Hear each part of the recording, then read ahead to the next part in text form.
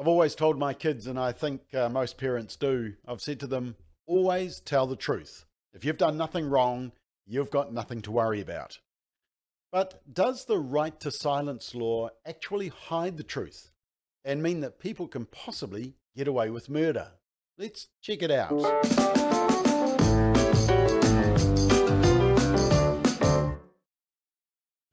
So you probably saw one of the big stories this week, and it was about the fact that 2 years on from the unsolved killing of a baby girl in Auckland, the New Zealand Herald can reveal a charge has been dropped against a family member accused of trying to obstruct justice. Police believe that Sophia Tueki Jackson, who was 14 months old, was killed at her mother's home in Clover Park, which is South Auckland, after suffering a catastrophic and unsurvivable head injury in May 2020, so 2 years ago. Several people were present at the property at the time, and detectives overseeing the case had earlier said that some of Sophia's family members refused to help police.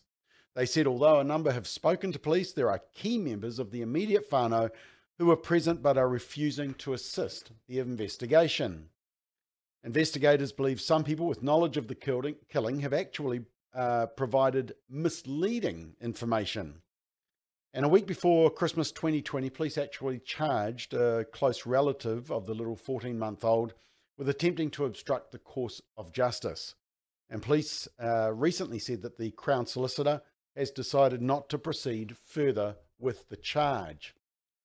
It's a disturbing case, and nobody has been held accountable for this tragic death of a 14-month-old 2 years ago.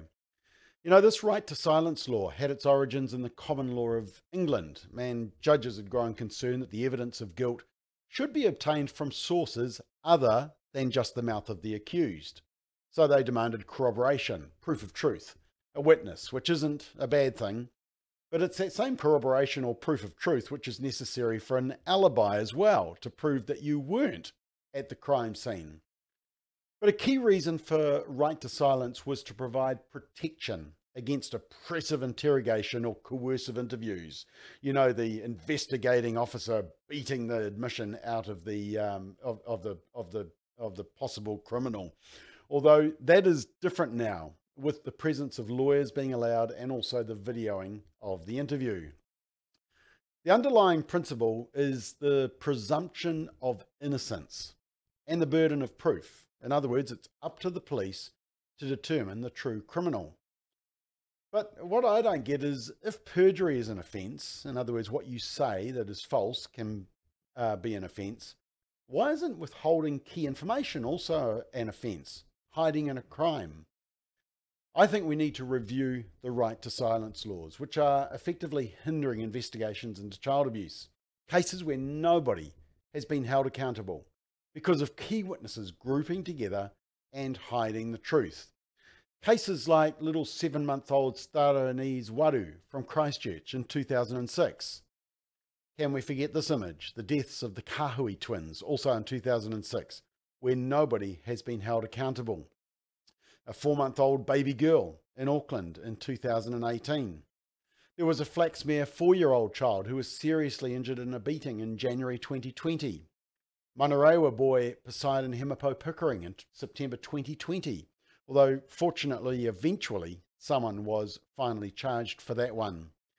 And this latest one, the ongoing unsolved homicide of little Sophia, which was highlighted in the media this week, although she died 2 years ago, and still nobody has been held accountable.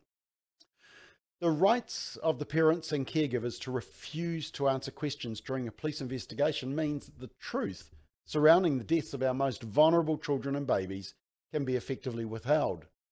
Child abusers are able to hide behind their right to silence, and children are the ultimate victims.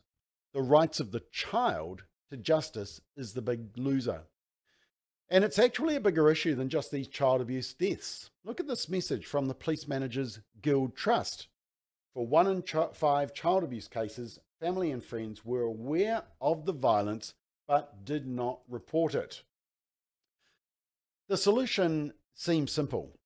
Parents, caregivers, relatives, and those in contact with a victim of serious child abuse should be held accountable until they fully disclose their involvement and demonstrate their innocence to the police investigation. See, we now have victims of child abuse screaming for justice and nobody held to account. And in fact, in 2011, the country's leading authority on child protection questioned the right to silence for defendants in some child abuse cases. Starship Hospital's Director of Child Protection, Dr. Patrick Kelly, told the inquest into the death of the Kahui twins that he was disappointed proposed legislation from the then national government did not include some limitations on the right to silence.